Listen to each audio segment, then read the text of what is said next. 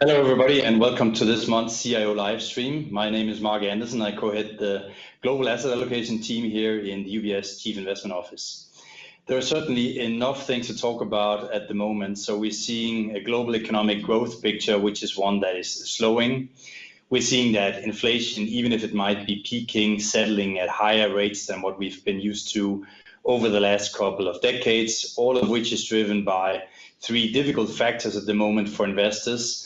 First of all, with the Russia's invasion of Ukraine, besides kind of the human say disaster that we're facing, we're also seeing a world of investors that are not getting kind of the supplies of commodities to kind of ease off inflationary pressures. Secondly, we have a situation in China where kind of the continued spread of COVID means that we're seeing lockdowns spilling from one city to the others, most recently into Beijing, which is both giving a negative impulse to global growth, but at the same time giving potential headaches to inflation due to some of the upcoming supply chain issues that are emerging potentially in China. Thirdly, and probably the biggest headache for investors is certainly linked around the Fed, which is very determined to get the inflationary issues under control by increasing interest rates and at a relatively strong pace as well. So all of this kind of adds to a difficult environment for investors. Unfortunately, it also doesn't mean that we can keep just cash positions because inflation rates are high and that will only erode wealth, but we certainly have to be very smart in this more difficult investment environment. And who better than kind of the lineup of some of my smart colleagues from the CIO office around the world to help us get through some of those difficult questions and maybe also some advice for investors how to position into this type of environment. And I'm very delighted to have, first of all, Sulita with me, who is heading the Chief Investment Office in the Americas. We have Nadia, who is a senior US equity strategist, and last but not least, kind of Fred as well, who's heading our fixed income strategy. And because we want this to be as interactive of a session as is possible, we also have a little link, a little button at the lower end of your page, which will allow you to ask questions, and we'll try to take all of them up in the QA part of the session as well. And the session is overall split into two. First, the public part, and secondly, one for UBS clients that has more recommendation on the investment side. But let's get into it. And the first kind of difficult topic we want to tackle is the one of the US economic outlook, with kicks off on the topic of inflation. And maybe, Sulita, we have seen kind of when we go back to kind of the long-term charts on inflation, that we have to get back all the way to the early 80s, kind of at a time where we had inflation at current levels. And today we're seeing a print of 8.5%. So help us a little bit here, Sulita. What is the outlook on inflation from here? Are we really peaking? Great. Well, you know, Mark, inflation has surprised to the upside many times, not just obviously in March. And we know that there is still some upside risks, as you mentioned, with the Ukraine war keeping energy prices elevated, and also China's COVID problems threatening the global supply chain. But yes, I would say in our view, we may have seen the peak in headline inflation numbers in March. Now, you know, we're seeing pandemic-related distortions, first and foremost, starting to fade. The long-anticipated shift to services spending is well underway, which is relieving some of that inflationary pressure on goods. As you can see here on the left side of the slide deck, slide number 4, core goods inflation declined in March and should fall sharply by the end of the year. Also, you know, starting in April, there will also be more favorable comparisons in the data. Essentially, we will be comparing a normal economy with one that was reopening where prices were already starting to go up. So the high base effect that a lot of people have been talking about should slow the pace of inflation increases starting from April onward. Also, you know, supply challenges, which were adding to inflationary pressures, are starting to ease in some pockets, though disruptions, as we mentioned in China because of COVID, remain a concern. So far, the impact from Shanghai lockdowns don't appear as severe as feared, but this is also something we're monitoring. Now, all that said, I think, you know, we're not out of the woods yet, and various risks still exist. as spending shifts to services, businesses will really need to keep up with the pace of the rebound in demand. Otherwise, of course, prices will continue to rise. So that's one. Secondly, wage increases at the current pace are not compatible with the Fed's goal of 2% inflation. And here on the same slide, slide 4, on the right-hand side, we show the employment cost index, which grew another 1.4% in the first quarter, the biggest rise in decades, which feeds that wage price spiral narrative. Right now, there are almost 2 job openings for every 1 person unemployed. So we need to see a better supply and demand balance for labor. We do estimate between 1 and 2 million workers could return to the workforce as we move past the pandemic. But the risk is that if labor force participation rates do not improve substantially, the Fed may have to do more to reduce demand for labor in order to get that wage growth down. So in our soft landing scenario, we would see the Fed hike just enough to allow record job openings to fall to pre-pandemic levels, restoring balance and leaving a strong labor market. But in a hard landing, we would see actual unemployment levels go up. So we're really focused on the wage data and job openings at this time as it relates to inflation. I mean, Zulita, you brought in the Fed, and we've been getting very used to the idea that the Fed is always keeping our backs when we're investing into equity markets. So similar, they're easing whenever things get a bit challenging. But I mean, you're showing this very nice or difficult wage charts here on the right-hand side, which is the one that the Fed is really focused on at the moment. And now we have a Fed meeting this week where the market is expecting 0.5 percentage point of increase in the Fed funds rate. We have almost 3 percentage points of increases in US interest rates priced in towards the end of the year. What are we expecting here? Do we think that this is likely to happen? Yeah, so we expect the Fed funds rate to be in 2.25%, maybe 2.5% range by the end of the year. So the market is pricing in a more aggressive pace of rate hikes than we are at the moment. And you can see that on our slide number 5 here. The uncertainty due to the Ukraine war and China's COVID-induced lockdowns has been adding to the inflation concerns, as we talked about before, and keeping markets on edge.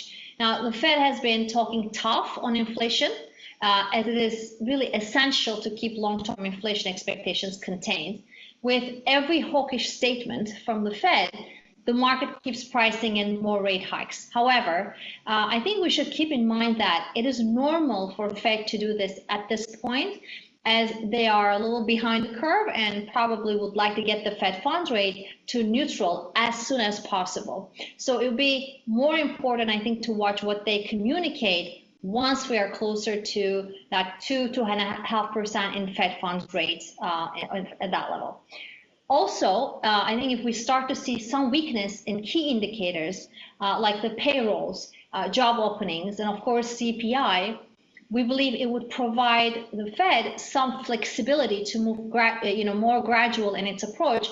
And we expect some of those rate hikes could get priced out of the market again. Right now, I think the market is in effect doing the job for the Fed. Financial conditions have already tightened significantly, with both interest rates and US dollar up materially in the last few months, even though the Fed has only raised rates by 20 basis points, right? Mortgage rates have climbed more than 200 basis points to 5.5%, which also should be cooling off the housing market. I think we should also see this dynamic playing out in other interest rate sensitive sectors like autos. So if these segments start to cool off, goods inflation continue to decline, and if wage and services inflation is contained, we believe the Fed may not have to hike by quite as much as what's currently priced into the market. I guess what people are really concerned about, Zulita, is obviously this potential ghost of a US recession, and obviously what that may or may not mean then for asset pricing. And then I guess many people got a little bit of a shock when we saw that the US economy was already contracting now in the first quarter by 1.4%. So is this really kind of is this indicating where growth is going? Is it kind of a reflective picture of the underlying strength of the US economy? Well, I think that GDP report is really a good example of how data can be quite noisy as we emerge out of the pandemic. I think you can see it on here, slide 6. If you look at the GDP contraction, it was caused mainly by a decline in net exports. We had a record 125 billion US dollar trade deficit in March that was driven by stronger imports. And this was due to strong demand in the United States and the simple fact that port congestion is finally now easing. So we should consider the decline, I think, as a statistical quirk rather than a recession indicator. If we look at the real drivers of the economic cycle, business investment and consumer spending, those are still very strong. Consumption increased at a 2.7% pace, which was led by spending on services. The savings rate fell to 6.6% from 7.7 in the previous quarter. And we believe it can decline further because of pent-up savings from the pandemic. So the strong labor market, I think, also provides support. And from that perspective, our outlook for consumer spending is still quite healthy. Business investment was even better than expected, right? Equipment investment, which had been soft in the last 2 quarters, jumped 15%. So I think this is a sign of a very, solid, strong business cycle, not necessarily one of recession. So, I wouldn't read the negative growth numbers too literally. The Fed is unlikely to alter its plans because of this reading. If anything, the underlying strength in consumer and business spending allows the Fed to stay focused on inflation. In our base case, we have, we think the Fed will manage to avoid a recession over the next 12 months. It just needs to cool demand enough so that the supply and demand forces in the economy are more in balance.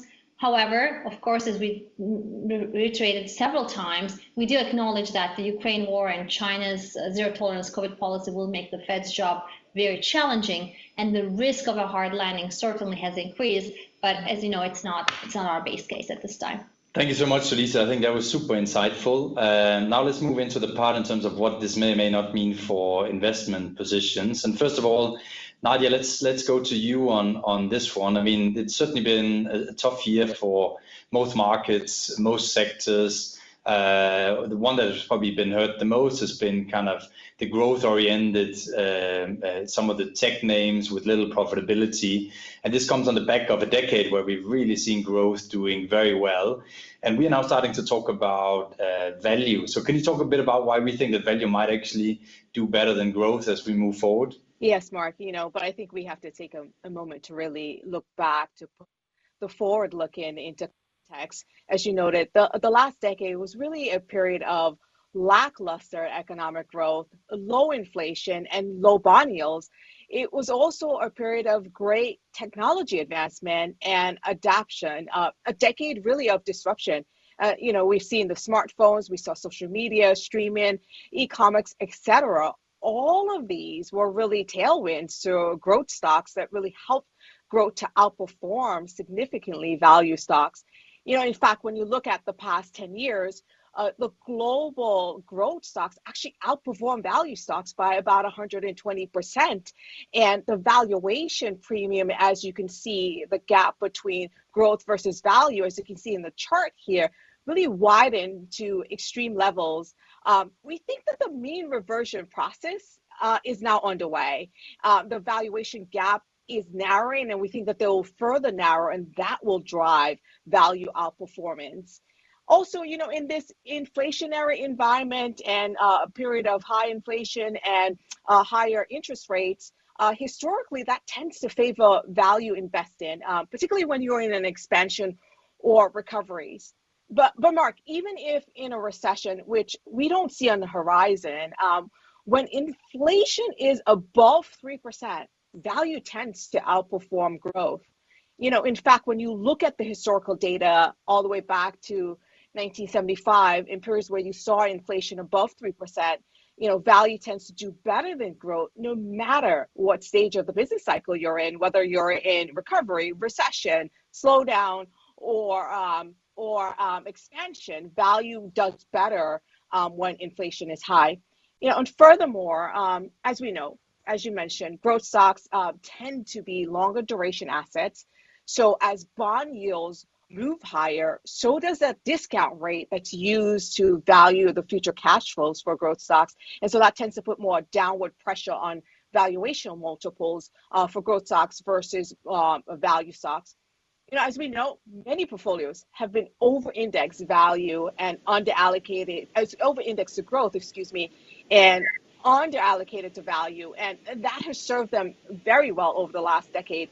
But Mark, we really think the tides are turning here, and investors who are underexposed should really add to those longer-term positions in value stocks. Makes so much sense to me. And when you look at this kind of PE dispersion here between growth and value, I think it is just it's a time for comeback of some of those companies that were not so sexy, but just in a higher interest rate, high inflation environment should be doing better. So that's certainly an exciting area. Let's talk, we were talking a bit about Ukraine before as well, Nadia, and I guess what it's done, it's shifted some companies' focus a bit in favor of security and safety over kind of a pure price and efficiency consideration. So what do you think this might mean for investors? Yes, Mark, as you noted earlier, the humanitarian crisis is quite devastating in Ukraine, but it does recently we have shifted our base case on the war in Ukraine to a more pessimistic one. The conflict seems like it's going to last longer. Russia has moved to weaponize its gas exports, and additional European countries like Finland and Sweden are potentially looking to soon bid to join NATO. The war has certainly lasting changes to the face of security and definitely has implications in areas ranging from energy, food, cyber, defense, and the climate. We really think that spending will meaningfully increase and accelerate some of the secular trends that were already happening in these areas. We expect Europe to really reduce its reliance on Russian oil and gas significantly throughout this year. There are plans to be energy independent from Russia in the coming years. To do that, Mark, that's going to require increased investment in energy infrastructure, liquefied natural gas, alternative energies, including areas of green tech and carbon reduction. And also, Mark, cyber attacks, nothing new here, but their frequency and their scale continues to increase. And governments around the world are really urging companies to be even more vigilant in the current environment. They are putting policies in place to further strengthen cybersecurity strategies. In the U.S. alone, the U.S. 2023 budget proposal includes $11 billion specifically to enhance cybersecurity efforts. Now, in terms of food, we know the Black Sea region is the breadbasket of the world, and the war, is disrupting the farmlands and also fertilizer production, really causing prices here to spike. This is threatening the food supply, not only in Europe, but also in Asia and Africa that really relies on grains in these regions. I think that this further shines a light on the need to improve local food production and agricultural yield to really ensure food security. And Mark, we're also seeing global military budgets increase. Governments are really looking to modernize, but of course also those of their allies. And so, Mark, the complexion of security, what it means, the cost has certainly changed and has wide-ranging investment implications. That's certainly a very, very interesting, fascinating topic for all of us. Obviously an area where we have kind of investment themes focused on as well. But just now, as we're about to dig a bit further into the investment recommendations part and also focus a bit on some of the hedges we can think about, we'll be tuning out of our LinkedIn part of the session. So thanks so much for those of you that have joined in there as well.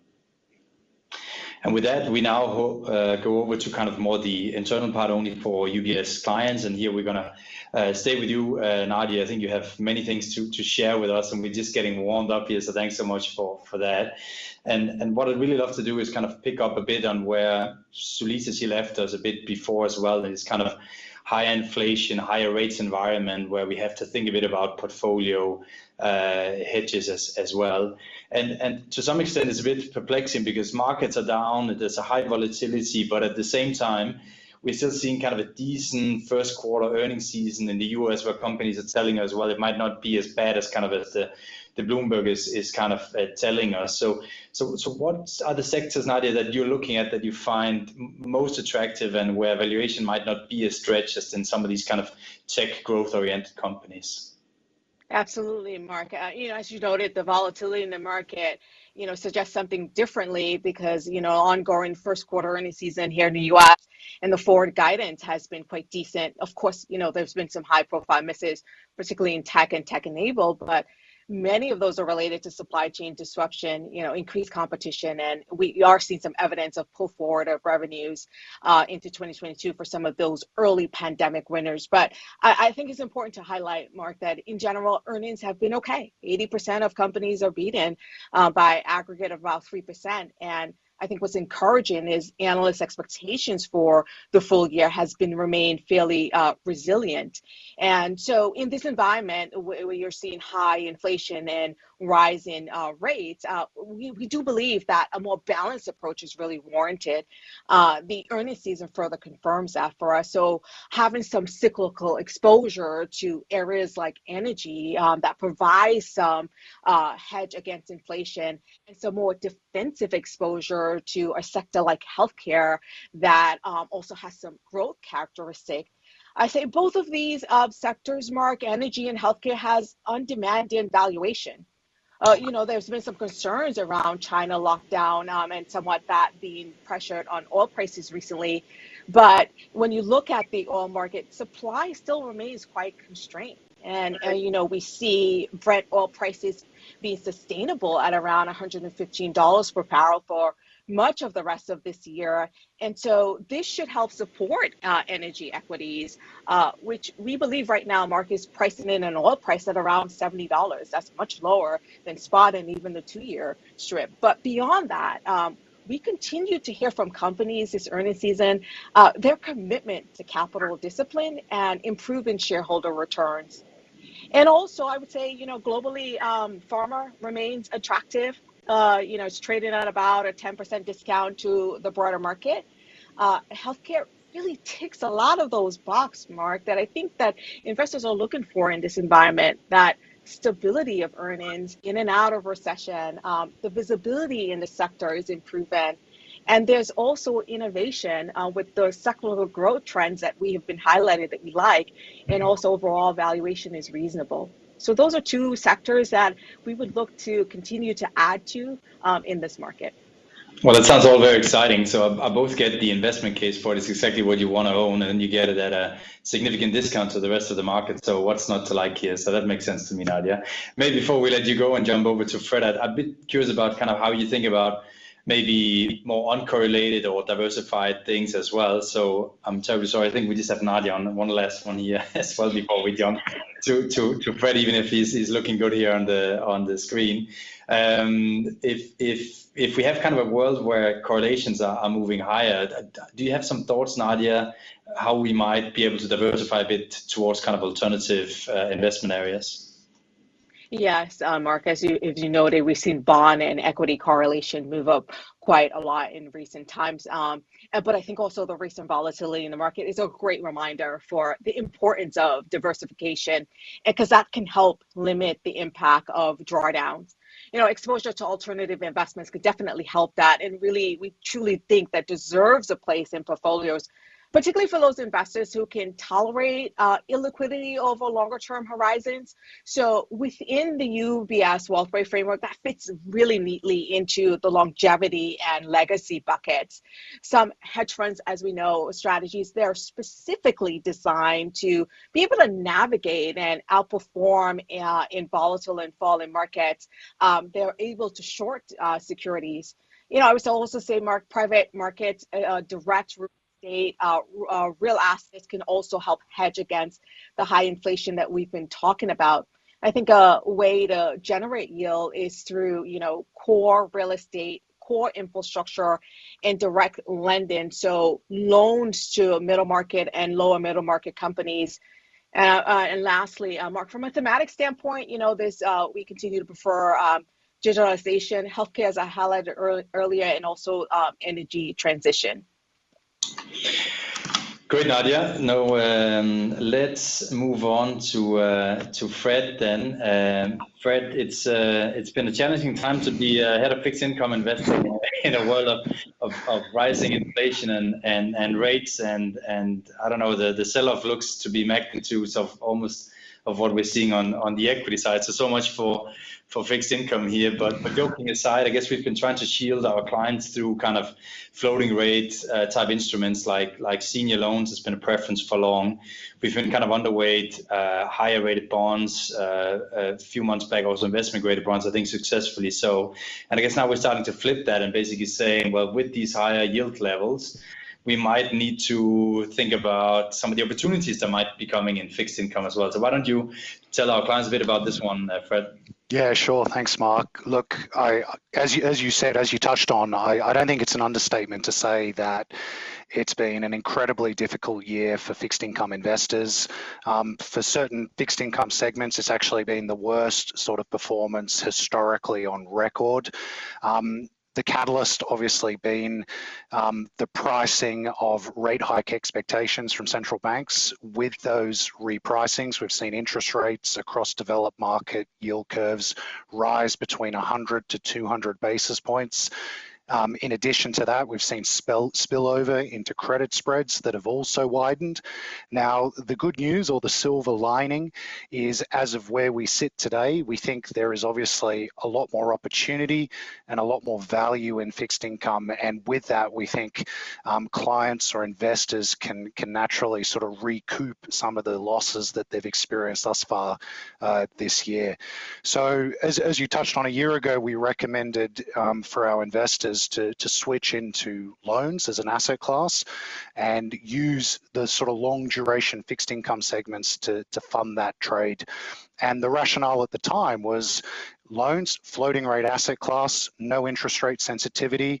We had a view that interest rates were moving higher. And secondly, at the time, we saw corporate fundamentals improving. So that would benefit high beta credit segments such as loans. Now, as of today, as I said, a lot has changed, and we think the two drivers of that trade have essentially run their course. So we are recommending to investors to take positions back to strategic allocations, but that doesn't mean they should just be sitting there doing nothing. As Salita showed earlier, we think when we look at the front end of yield curves across developed market rate complexes, rate hike expectations are pretty fully priced.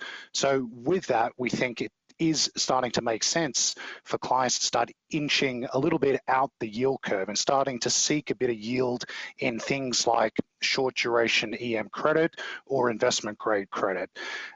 We've also like European credit. So a lot has already been said about the war in the Ukraine. When that erupted, we essentially saw European credit underperform not just US credit, but even European equity. So we think there's a relative value trade to be had there. Now, the beauty of fixed income, which is on this slide on your screens at the moment, is that the asymmetry in fixed income is back. And what I mean by that is it wasn't that long ago where we had a world with about 16 trillion US dollar equivalent of debt sitting at negative yields. That meant that just to hold fixed income, it cost you money. Now, with these moves in interest rates, you're actually getting yield. You're getting compensated to hold fixed income, which is fantastic. So if nothing happens, you make money. Now, the asymmetry element comes into it because a lot of bonds are trading at deep discounts to par. So you have a pull to par effect and you have positive convexity as well. So good yield, good carry, positive convexity, we think has brought asymmetry back, which provides a good opportunity in fixed income as well. Cool. Well, that's exciting to be in your asset class now, Fred, with some positive returns finally. So that's exciting.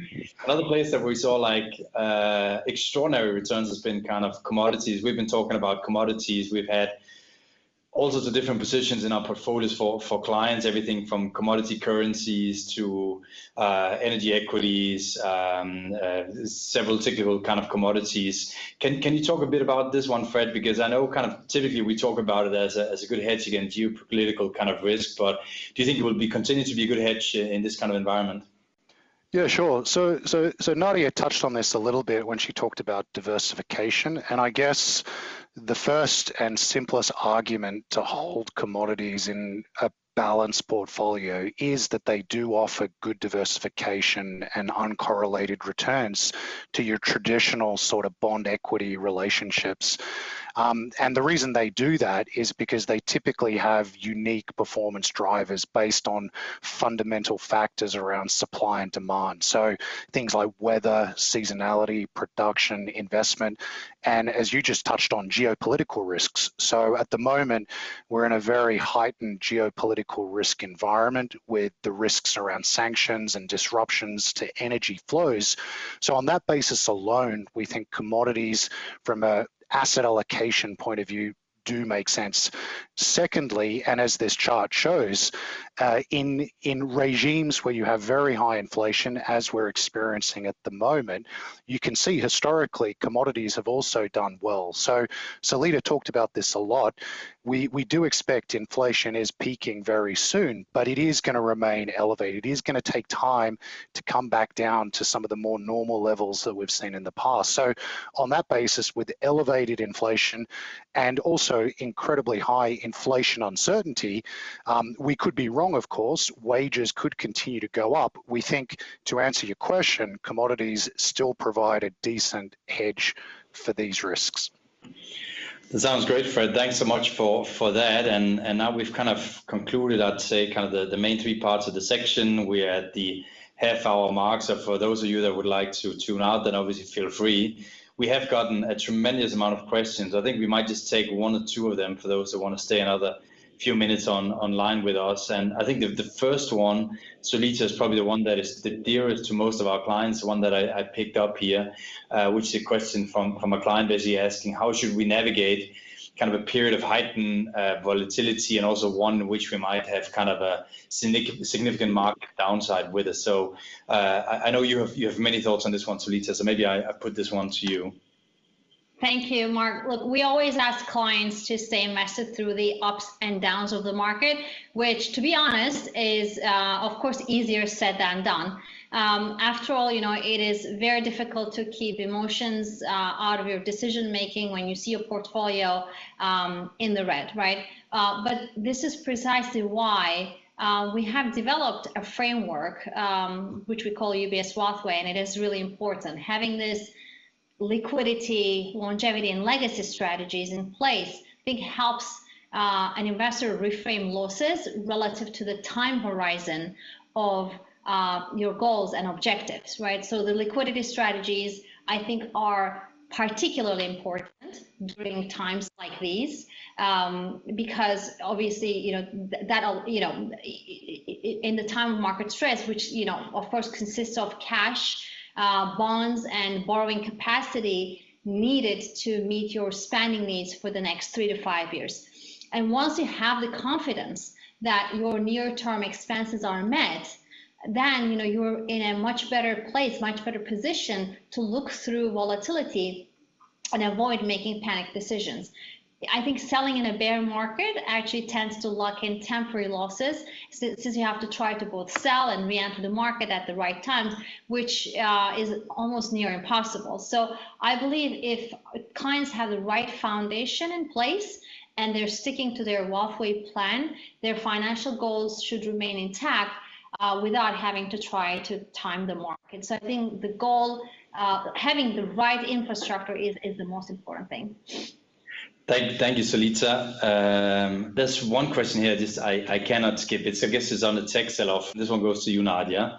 We're talking about value. I guess we haven't been too excited about the growth names, but there must be some opportunities that are kind of popping up here and there, Nadia. So what would you be looking at right now if you were an investor, still a bit excited about some of these areas? Yes, Mark, to keep it simple and short, I think the key word here is quality. Focus on quality tech companies that have strong free cash flow generation, as well as those that are able to return some cash to shareholders through dividends and buybacks. I would say thematic wise, we continue to like the ABCs of tech, so artificial intelligence, big data, and cybersecurity, as well as 5G automation and robotics. So while we are broadly neutral on tech, we do think that there are select opportunities within the sector.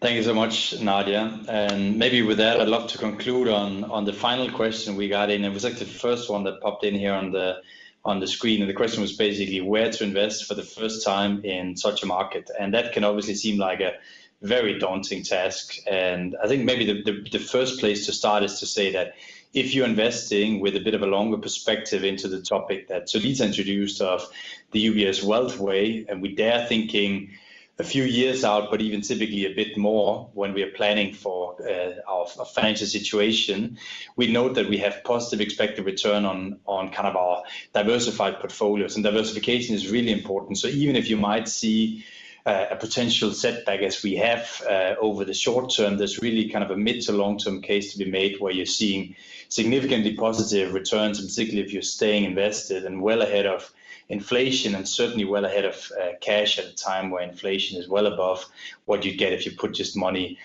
into cash. What we'd also say is that in an environment kind of maybe slowing growth, and even if inflation might also be slowing, it's a period of elevated inflation relative to what we've been getting used to. So it is an uncertain time also with interest rate increasing. It means you need to be globally diversified. That's both across markets, sectors, currencies, etc. And it means that you need to focus on those areas that are a bit cheaper valued. We talked about the value-oriented companies very specifically. We certainly look at them, particularly in areas like energy. We're thinking about UK stocks as an example.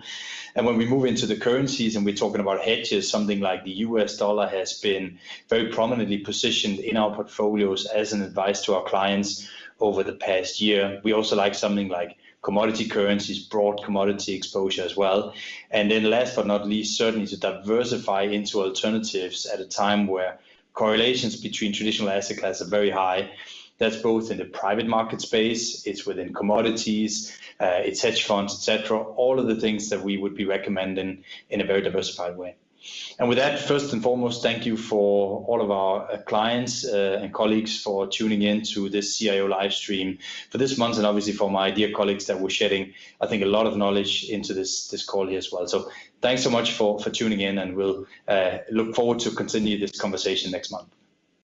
UBS Chief Investment Office's investment views are prepared and published by the global wealth management business of UBS AG or its affiliate, UBS. This material has no regard to the specific investment objectives, financial situation, or particular needs of any specific recipient and is published for informational purposes only. As a firm providing wealth management services to clients globally, UBS AG and its subsidiaries offer both investment advisory services and brokerage services. Investment advisory services and brokerage services are separate and distinct, differ in material ways, and are governed by different laws and separate arrangements. In the USA, UBS Financial Services Inc. is a subsidiary of UBS AG and a member of FINRA SIPC. For information, please visit our website at ubs.com/working with us. For a full legal disclaimer applicable to the independent investment views produced by UBS, please visit our website at ubs.com/CIO-disclaimer.